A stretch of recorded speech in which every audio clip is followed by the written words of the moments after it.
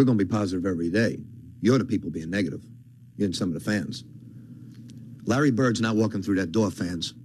Kevin McHale's not walking through that door, and Robert Parrish is not walking through that door. And if you expect them to walk through the door, they're going to be gray and old. And all this negativity that's in this town sucks. And I've been around, and when Jim Rice was booed, I've been around with Yastrzemski booed, and it stinks. It makes the greatest town, greatest city in the world lousy. This is Entitled Town. Thanks to Alan, to Rick. My name is Mike Irons. We're going back to our Entitled Town roots a little bit this week. No one wants to talk about Sunday's Patriots game. Saints 28, Patriots 13. You saw it. You can draw your own conclusions. As I mentioned, we're going back to the roots a little bit on Entitled Town. John is here. We have a guest. Ian Glendon from Full Press Coverage is joining us. Ian is based in St. Petersburg, Florida. Ian, welcome to the show. Why don't you give us, our listeners, a brief bio on what you're doing with Full Press Coverage? Oh, thanks for having me, first off, guys. And we're actually approaching our 4-year anniversary, so to speak, in November. So, we're trying to bring some pretty level-headed, talented coverage to football as best we can, and try to, just create some good, engaging content that people of all fan levels can enjoy. And, really it's become an outlet for myself and all the people that work for us to really, go for our passion and kind of be able to push the limits of what we can do as a individual. So in that sense, I love the site. It's been a part of my life for, again, 4 years now. I've thought about it every single day since then. And, at the end of the day, it allows me to write and talk about sports and put my bad opinions and often inaccurate opinions out there, because they seem to be becoming more often than not. Well, owning it is the first step. That's what I'd argue. So you've worked in Boston media. You're now covering the Bucs. Mm-hmm. How does the Boston media differ from the media covering the Bucs, the Patriots media in particular? Well, the Patriots media, from the media to the fans to the entire region, has been absolutely turned upside down by the having Tom Brady for 20 years. It's completely screwed people's way of analyzing everything from just quarterback play to team building to coaching success, everything.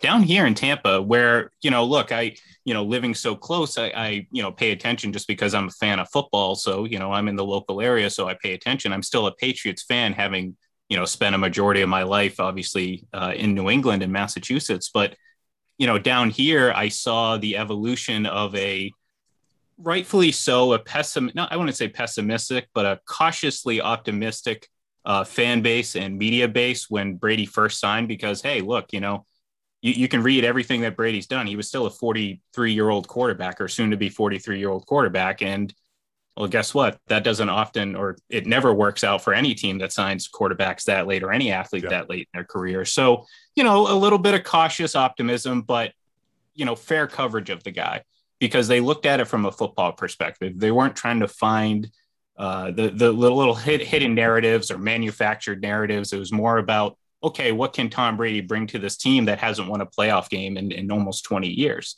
What can he do to change this culture? And, at first was it, okay, maybe just the leadership, but it became very quickly about his play, because people realized, oh, wait, all this talk about him falling off a cliff and all this, we don't see it. So all of a sudden they started covering it. Excuse me. They started covering it like, football journalists should. And that's by the X's and O's. What is he doing to help this team grow and build and all that? And I think for the most part, Bucs media was a pleasant change of pace for someone who's watched Brady be covered, not only locally, Boston wise, but nationally as well, be covered now as a Buccaneer as opposed to a Patriot, because it seems like night and day. Yeah. Well, I mean, you hit on a number of things there, Ian, and I think your perspective is the big reason. What you laid out there is a big reason why I was looking forward to having you on. Looking at some of the stuff you've been putting online and on Twitter, you seem to be a guy who's really appreciated both the careers of Brady and Belichick, for over the duration of their time together, and not getting into the split in this conversation at the moment, at least, but what you touched on, it's long struck me that Boston media spent, I don't know, maybe the last half of Brady's time in Boston wondering when he'd fall off, wondering when, hoping he would fail, hoping for controversy, looking for controversy, pining for Jimmy Garoppolo, still pining for Jimmy Garoppolo in some cases, right? And the what you touched on, I think the very beginning, the way it's warped the brains of the media here, which maybe were already warped to begin with, just, always warped, different topic, but especially warped the brains of the fans. And we're seeing the absolute worst of that this week. I mean, the psychosis of Boston fans is really coming to a head. Put aside the Red Sox getting swept at home by the Yankees. It's really coming to a head this week. And arguably, I think Mike said, maybe the biggest, no hyperbole, biggest NFL regular season game in history, most anticipated at least, as far as the storyline, but also the kind of the apex of this awful, psychosis among the Boston fandom as it relates to the split with Brady and Belichick. So give me some more of your kind of perspective on that now that you're down in St. Pete and Tampa. Well, it's so hard, and you saw this coming obviously last week when, people started gearing up for this matchup and in the wrong way too, because it was all about, well, who didn't want who didn't want this. And, it was just, it was maddening, but expected. I mean, at this point, I can't be shocked when I see stuff like that because, what am I going to expect them to all of a sudden do the exact opposite of what they've been doing? So down here in Tampa, obviously, there wasn't a mention of the Patriots game, at least until now. Now, obviously, it's okay. It's onto the Patriots that Patriots mantra of one game at a time has really taken hold. And obviously, Brady has a lot to do with that. I mean, he's carrying that over from, well, guess what? That guy named Bill Belichick, who taught him a lot of that, mentality in his 20 years. So, from a Tampa perspective, they're covering it like a normal game, not, normal in the sense that, it's just another day, but just a normal week. They're not jumping ahead. They're not trying to find is Brady going back angry at Belichick? No, they're like, okay, well, we just got beat by the Rams. Mm-hmm. What are we going to do to get better? Now, let's not take the Patriots mildly because, they have some talent and could certainly surprise some teams, but, you got to take into account, this is a pretty big game for Tom. And let's not forget, there's one coach in this league that probably knows Tom better than anyone, including Tom himself, and that's Bill Belichick. So if anyone's going to be able to really, harp on his weaknesses, and there's not many, it's Bill Belichick. So, from a Tampa media point of view, they're covering it like it's a game. Obviously, as expected, what we're seeing from up north is, Brady versus Belichick, who didn't want who, rehashing of history, and just essentially manufacturing drama, because a lot of these narratives are based in I don't even want to call them half truths because it gives it too much credit. It's like quarter and eighth truths. It's just so small that I can't even believe it has substance. But here we are, and I'm just glad that this game is early in the season because I don't know if I could handle this late in the year. That's a great point. We have go ahead, John. I just got to say real quick, I agree, a great point. And while there was no discussion of the Patriots in Tampa last week before the Rams game, there was no discussion of the Saints in New England before the Saints game, right? I mean, that's how conversely 180-degree opposite it felt like, based on what you said and what I felt like I experienced with the Boston media last week. And I feel that Matthew Slater came out today, and I'm paraphrasing. He said that they have to get back to making it about the Patriots, not about anything else. And Devin McCourty kind of echoed that, saying that they're not good enough to worry about anything else. They need to worry about themselves. Let me ask you, Ian, how has Brady changed? And I don't just mean the Botox, the hair plugs, and the Just for Men. How has he changed in, looking at, I don't pay a lot of attention to that franchise and that city color. I just don't do it. Maybe it's I'm having the behavior like a dog. I'm just ignoring it because I don't want to deal with it. But from 3,000 miles away, it almost seems like he saw Peyton Manning's kind of blueprint, if you will. And he's doing ads for T-Mobile. He's doing ads for Subway, really embarrassing ads for Subway. He's doing ads with his wife. I think if the check clears, he might show up at the opening of a wound, for Christ's sake, at this point. So it seems like he's a completely different guy. Do you think he thought he would, his post-football brand in Dr. Evil air quotes, do you think he thought it would be hurt by continuing his association with Belichick? Because the image rehab he's undergone, the metamorphosis with the national media, where he's, the lovable scamp now with this goofy dad social media presence, I find it fairly nauseating. But I'm the jilted guy here. Yeah, has he changed? I think there's truth to the fact that the image with Belichick probably isn't as right. I mean, look, we see it in the national media, and again, that's something that was so predictable. ESPN loves Tom Brady now. You know what I mean? It used to be like, he blinks twice in the wrong direction and it's a national news story, headline for the next 2 weeks. And the Patriots lose draft picks. Exactly. So now it's Tom Brady. It's, he's 44 years old. Do you know that? It's like, yeah, of course we do. And Chris Hogan played lacrosse. We get it, and so, when it comes to change though, I wouldn't say change. I think he's been this guy, and I'm basing this, on a lot of comments made by teammates about who he is behind the scenes. I think his in-camera, out-of-season image has changed, i.e., going out and kind of having a little fun. I think that's always been him, but of course, I think he did neuter himself a little bit, with Belichick, with the Patriots, which is fine. I don't think that's any indictment on either of them. It's just how things were run here, and I think it did him good, in the long run, because he can compartmentalize, because he's not like that on game day.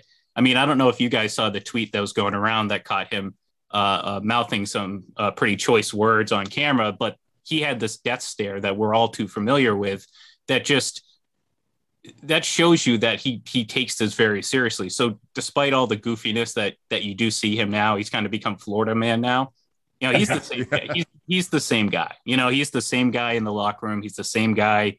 I think this camera personality is maybe a little bit more authentic to who he is as opposed to what it was with the Patriots. But there were always little flashes of that with the Patriots, just not in this abundance. It feels like you said, he's just, and good for him. I mean, because he knows eventually, this paycheck is going to run out, and the longer he plays, the better for TB12. Obviously, he's living proof of that being an effective method for some, but he's also endearing himself, I guess, to, younger adults, mothers, fathers, casual fans, because, he's going to end up being the Terry Bradshaw of commercials in about 25 years when he finally retires, and, going out there endorsing things, and, good for him. He's going to keep making money. So is he the de facto assistant GM of the Bucs? He wanted Antonio Brown. He got Antonio Brown. He wanted Leonard Fournette. He got Leonard Fournette. He wanted Gronkowski. He got Gronkowski. I mean, again, it's the Manning and Denver comparisons. Mm-hmm. And I'd love to call him a shameless stat humper, because I'm a bitter old fool. but I know he wants to slit everybody's throats of these plays, but he's the assistant GM in Tampa, right?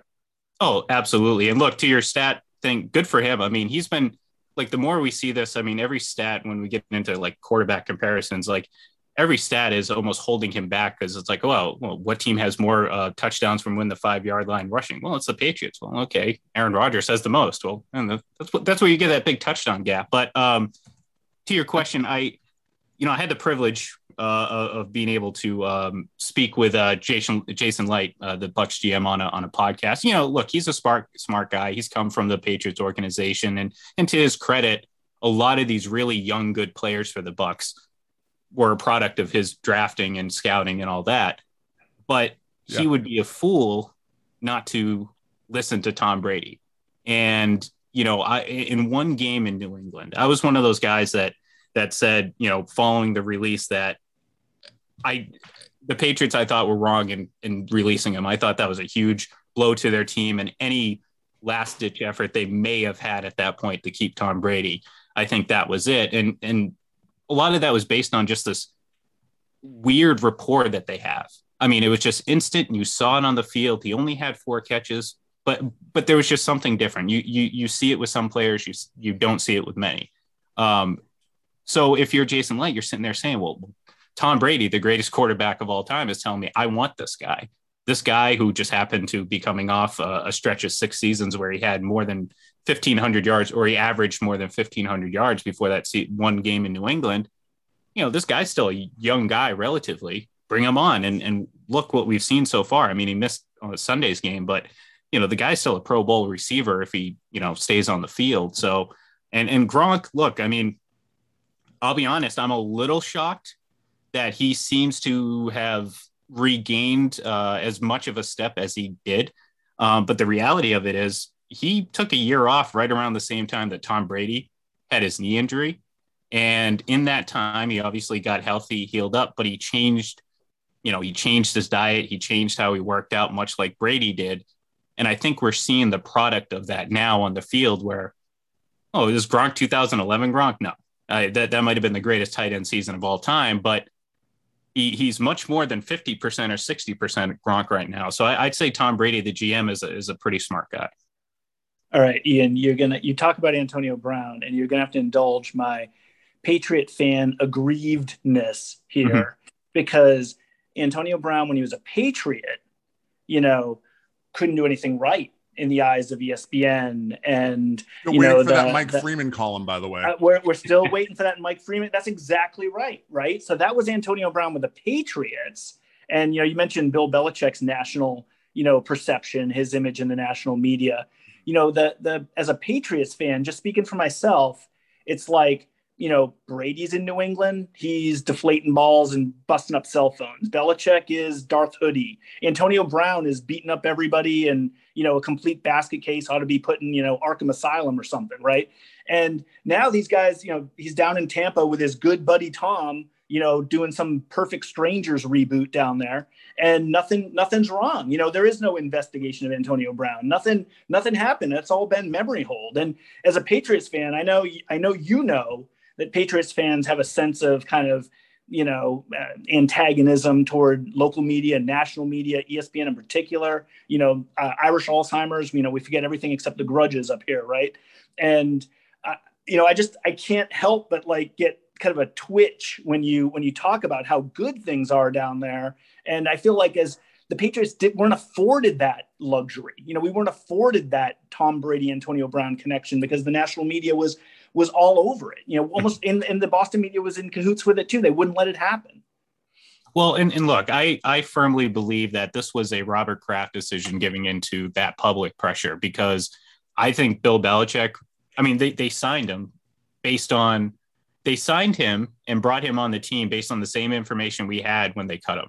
Everything that people were getting all, out of shape about, aside from the text message he sent, during the meeting or whatever, essentially everything was the same. So I believe that Robert Kraft gave into it, and I think it was a mistake. I mean, am I going to sit there and condemn Robert Kraft for it forever? No, I'm just going to sit there and say, well, look, you made a huge mistake in letting him go. I said it at the time. I got a lot of slack for it too, but I kept saying it. And, when the Bucs were rumored to be interested in Antonio Brown, I said, the Bucs need to sign Antonio Brown, because he's going to end up being, if not the best receiver, the second best receiver on this team, because he's still got it. And this rapport he has with Brady, maybe it's the 6th round draft bond that they have.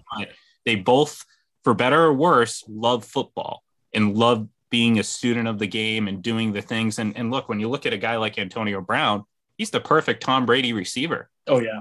He can play. Absolutely. He can play all over the field, in the middle of the field. He has that instinct to know where to go. So to me, it was a no-brainer. The second they cut Antonio Brown, I was just, it felt like a tease, because I was like, that was it. They keep Antonio Brown. I believe at the very least they're in the AFC Championship game, perhaps even going back to the Super Bowl, because I think he solved a lot of what their issues were from the receiver point later in that season. I think the Brown release, Brady said at one point during the 2019 season that he was the most miserable 8-0 quarterback in the history of football.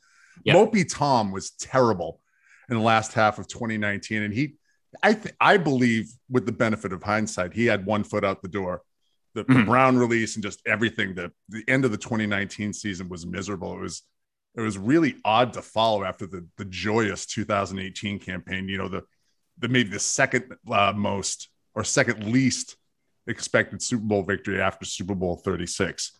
I want to turn a little bit more to the Bucs, Ian. I have admittedly, I have a hair across my ass for Bruce Arians. He rubs me the wrong way. Was there tension? The Bucs started 7-5 last year before running the table, winning the Super Bowl. And Arians rather publicly criticized Brady, throwing him under the bus after a couple of losses. Was there any tension on the team after he did that? Old Coach Kangol backing over Brady? Look, I think as much as you see it as performative art, I think the players do as well because, look, do I think he's the worst coach in the league? No, absolutely not. I think he's definitely got some qualities that work well, especially for this team. But I think watching him long enough, you understand this is what you're going to get from him. I mean, he's not Bill Belichick and no one should expect him to be. He's a guy who's benefited from being with a lot of really good quarterbacks, but this was the first time in his career he wasn't the, for lack of a better phrase, the alpha in the room. Because if you think about it, even, he was with a young Peyton Manning, so he wasn't Peyton Manning at the time. He was with Andrew Luck and Carson Palmer and Ben Roethlisberger and all that. But all of a sudden, you're talking to Tom Brady. You're not going to tell Tom Brady. And look, Tom doesn't have that big of an ego to sit there and say, I'm going to get every single thing that I want, no matter what you say. But if you're Bruce Arians and Tom Brady has a suggestion or something that he wants to do, you should probably open your ears and listen. And I think that was, I'll compliment him first and say that's probably his best quality was he was able to, amend himself and do more of what Tom wanted to do because, well, guess what? It worked. That second half of the season, they just ended their streak of scoring 30 straight points. And I think it was 10 straight games, that just ended this past Sunday. So whatever they changed worked. So to his credit, I will give him credit for doing that and being open. But again, I think if you're going to sit there and talk about, I know sometimes Mike Tomlin gets criticized for being more of a, I don't mean this disrespectfully, but more of a cheerleader coach as opposed to an X's and O's coach. And I think Bruce Arians is a little bit more of that as well with, some dynamic offensive ability. But for the most part, I think Tom has a huge influence in what they actually do, series to series, play to play, that type of thing. No risk it, no biscuit actually applies to the press box buffet at Foxborough too as well, to steal Bruce Arians' phrase. John, you're up. Yeah. So Mike said earlier about Brady being the assistant GM, and was it week 1 or week 2 where there was that shot of Brady kind of waving off Leftwich, right? I think it was week 2. I believe it was week 2. Week 2, and of course, next play, Brady in his typical greatness, touchdown pass, and it all works out, right? And I'm thinking to myself again as the aggrieved Patriots fan who's just done with Boston media, how big a story that would have been in Boston. Dissent with Brady and the coaches, and he doesn't respect Josh McDaniels, and all the bullshit, fake conjured narratives that we would have been stuck with for 48 hours. Back when him and Billy O'Brien screamed at each other on the sidelines, right? Yeah, I mean, so there's precedent for it. And was that even a story in Tampa Bay? Because that's the kind of thing that we deal with in Boston.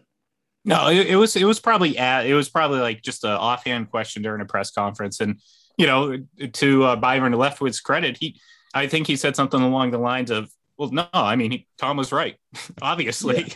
Yeah. And that was it. So, that story's dead and you focus on what actually happened, which was winning in the X's and O's. And like you said, it all of a sudden becomes, well, Tom looks pretty damn good for 44 years old. And by pretty damn good, I mean, in my opinion, the best quarterback in the league. And in New England, we weren't getting those stories to the point where you actually convinced a large portion of the fan base that in 2018, he was not the same guy anymore.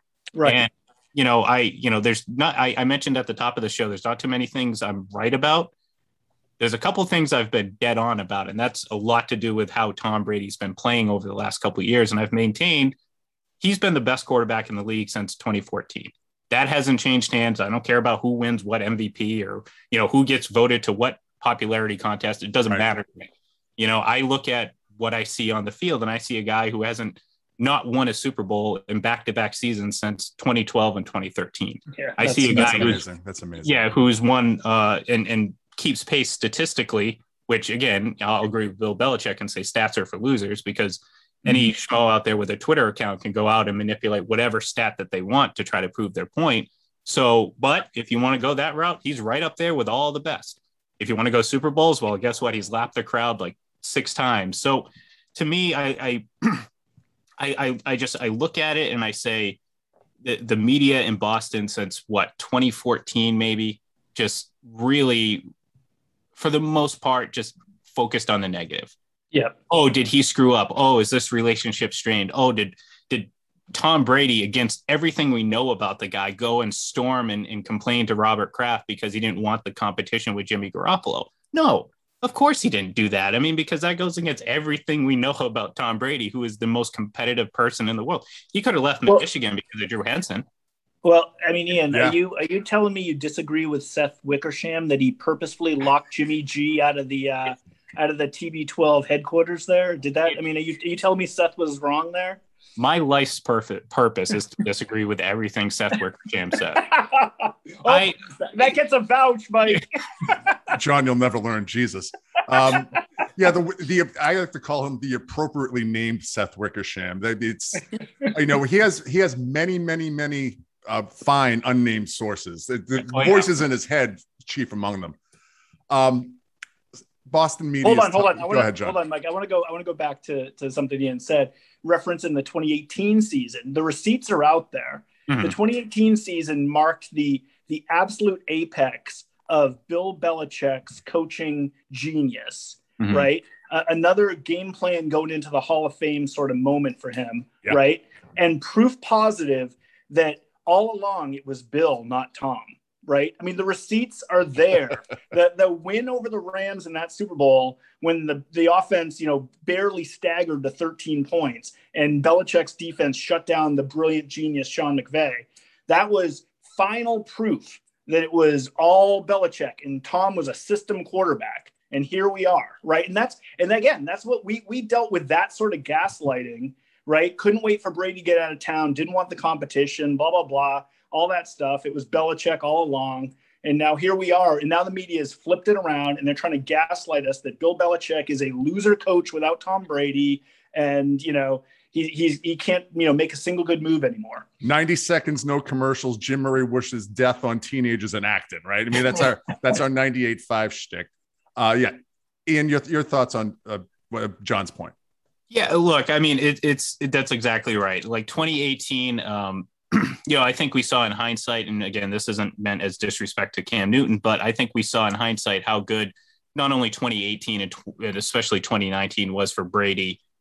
Looking at the quote unquote stats, you'd be like, oh, well, obviously he's in decline. Well, no, I mean, it was just the circumstances just weren't ideal. And in 2018, yeah, that narrative works if you ignore the AFC Championship game or the divisional game where they scored a combined 78 points and the Patriots needed 3 straight third and long completions in overtime to beat D Ford. The Kansas City Chiefs, So this idea that just because the Super Bowl that's all that matters. It doesn't matter what happened during the season. Doesn't matter what happened in those 2 games prior. All that matters was the Patriots let up 3 points to the Rams and the Patriots only scored 13. All of a sudden, Tom Brady's carried to a Super Bowl. He's locked an edge.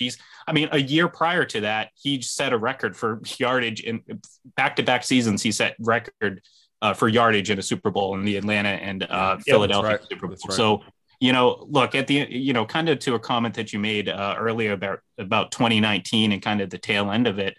It's like, look, I agree. I think at that point, the writing was on the wall. Both parties knew that this was going to be it, and quite frankly, they were coming off 3 straight Super Bowl appearances in 4 and 5 years. Eventually, you're going to run out of a little bit of steam. So the fact that they lost in the first round in 2019, it's unfortunate. They certainly didn't come to play. So they didn't come to play in that situation. And you know what? It's not the end of the world. You're coming off 3 straight Super Bowl performances, almost 5 in a row if you really think about that 2015 game. And you know what? Teams get tired. You're at the end of a 20-year run with the guy. Tom Brady goes out. He seems rejuvenated. And as someone I feel like a pretty well-balanced Patriots fan, the fact that he went to Tampa, obviously close to where I live, but it's an NFC team that has had 0 success and has nothing to do with the Patriots outside of once meeting every 4 years, by chance. or not by chance, by design, I don't care about the Bucs. I really don't. So I'm going to the NFC. That's great. I can root for him. I can cheer for him. I'm not a Bucs fan. I got a Michigan Brady jersey over my back. I'm not going to buy a Bucs jersey until he retires, and I'll add it to my collection. But the reality of it is, up until this week, I've had no problem rooting for him. I'll root against him this week, but that's fine. I'm realistic. I look at the Bucs. I'm like, I want Tom Brady to win as many Super Bowls as he possibly can before he retires. So all these knuckleheads on Twitter, I mean, we'll have less to combat, because I think it's ridiculous now. But the more he wins, it gets just sillier and sillier. Yeah, he's a professional quarterback. He's also a professional at making media look like mediates, as we like to call them on this podcast. And briefly about the game. The Bucs have, as we discussed, a great stable of weapons with a Z. They don't have a good running game. The Bucs running backs any threats in this game outside of the backfield? Do the Patriots play the Bill Belichick against the Bills Super Bowl 25 game plan and have 2 down linemen and 9 people in the secondary and just try to make them win running the ball? Well, to kind of circle back to our Bruce Arians talk, one of my biggest criticisms of him is why is he not using Giovanni Bernard? People, again, we go through it every year. We went through it every year with Patriots, especially when they won. There was always revisionist history. So now everyone goes back and says, oh, look at them. They had, Leonard Fournette and Ronald Jones, and some people that really didn't pay attention will sit there and say LaShawn McCoy too. And that really is ridiculous. But those other 2 running backs, they had good moments, especially Leonard Fournette in the playoffs. But they were such a liability in the passing game. And all 3 of us know how much Brady likes that aspect of the game and how dangerous it can be for opposing defenses to try to cover a pass catching running back in a Tom Brady offense.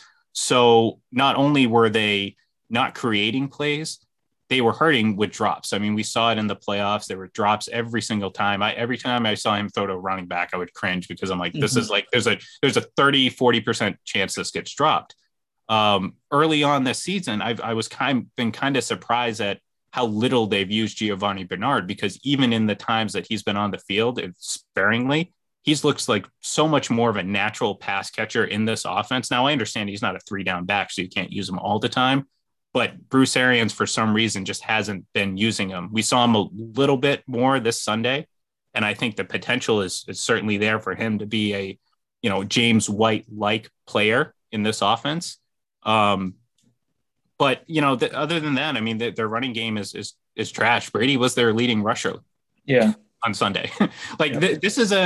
This team reminds me a lot of those early 2010s Patriots teams, because those early 2010s Patriots teams, they had some talent, certainly on offense and on defense, but defense, especially, they were bend, don't break. So it was frustrating as hell. They could never get off the field on 3rd down. They always seemed to just never get off the field when they needed to. It was frustrating, but they were good in the red zone. So guess what? It was a top 10 defense in the haters' eyes. They carried Brady to a Super Bowl, all that stuff. Tampa's very similar. And now that they're facing injuries in the secondary, they're even more like that, because they really can't stop people consistently. They have moments.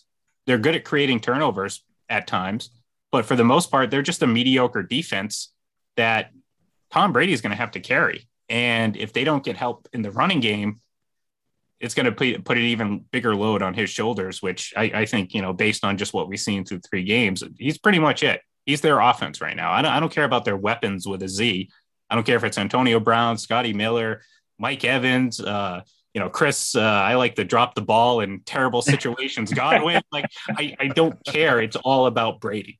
It's all about Brady and what he does with this offense. And there's one guy out there that, if you're going to tell me he needs to throw 50 times if the team's going to have a chance to win, I'll hitch my wagon to Tom. I know Aaron Rodgers can't do it. A lot of quarterbacks can't do it. Only Tom can. He's the only one with a winning record, and it's embarrassingly stupid that he's the only one. I mean, it's absurdly stupid. Let's put it that way, that he is the only one that wins in those situations. But the Bucs could be worse off. If other quarterbacks didn't have a running game like the Bucs apparently don't through these first 3 games, they'd be in a lot of trouble. But I think I rambled a little bit there, but you got me talking about Brady and that's great, all that stuff. So what's your early on the season, initial impressions of Mac Jones? Because as a Patriots fan, I'm really, really pleased with what we're seeing from Mac Jones. Absolutely. I think, if you're there's a lot of things that the Patriots need to fix, and there's a lot of issues that they're dealing with right now. Mac Jones is at the very end of the list. Yeah. And again, this also, you have to realize, and a lot of people, I think, don't have realistic expectations. This goes back to kind of our early discussion about just people's minds being warped at this point. People expect him to come in and why isn't he throwing the ball downfield? Why isn't he taking chances? Well, why do that? Why force feed him something when, clearly he's a young quarterback. He needs time to develop. And if the Patriots are a little bit more cautious than they need to be, well, so be it.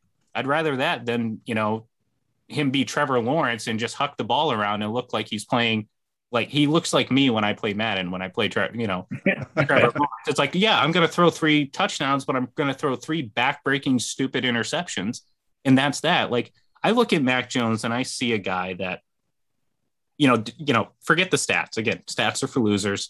Forget about those numbers.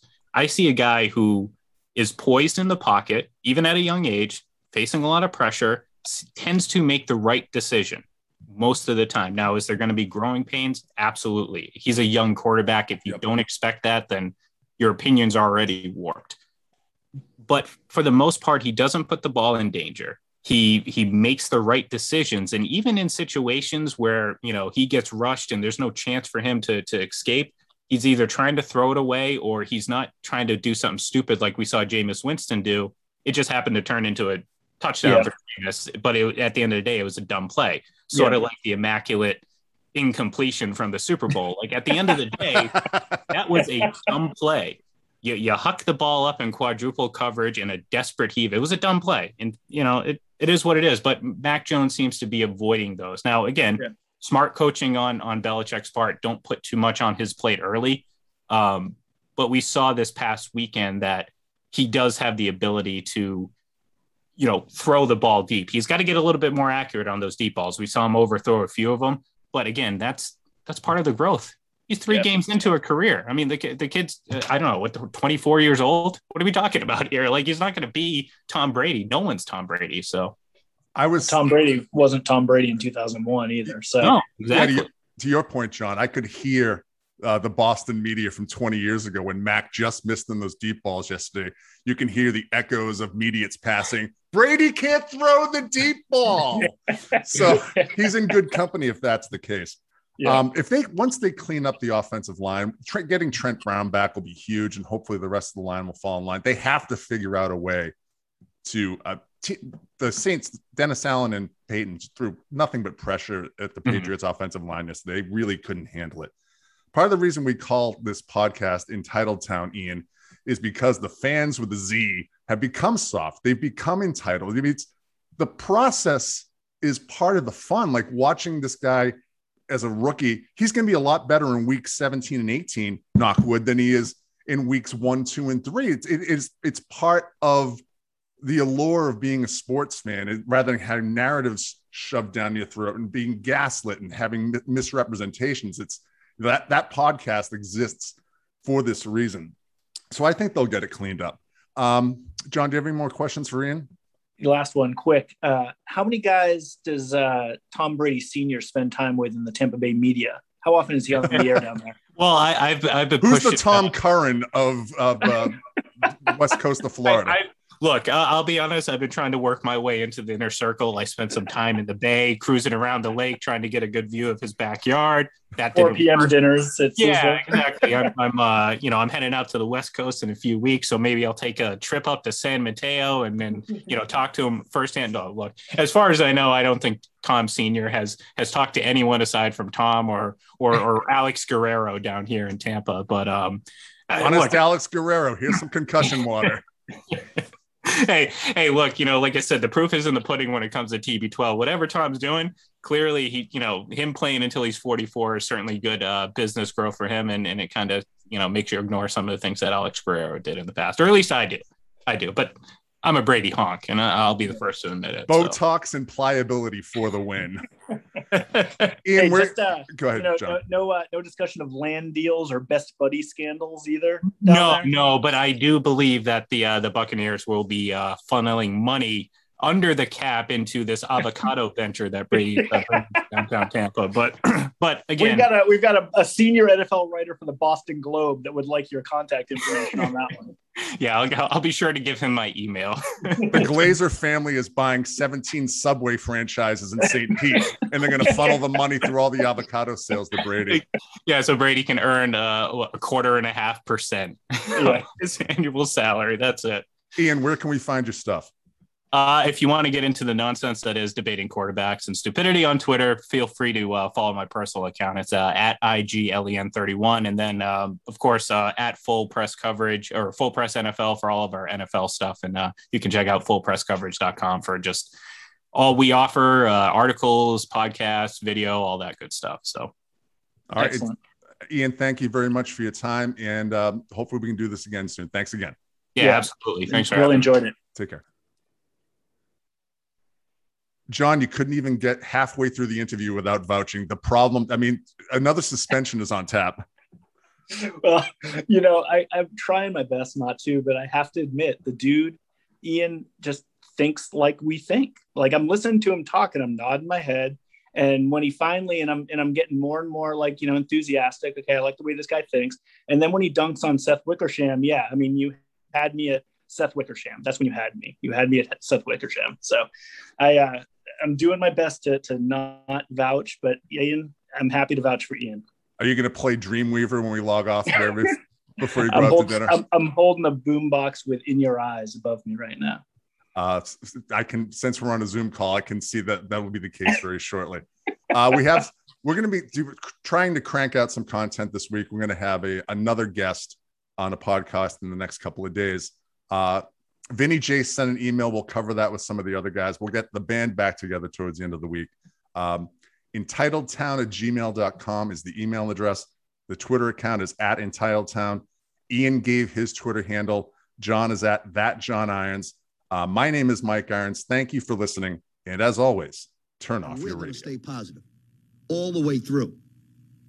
And if you think I'm going to succumb to negativity, you're wrong. You got the wrong guy leading this basketball team.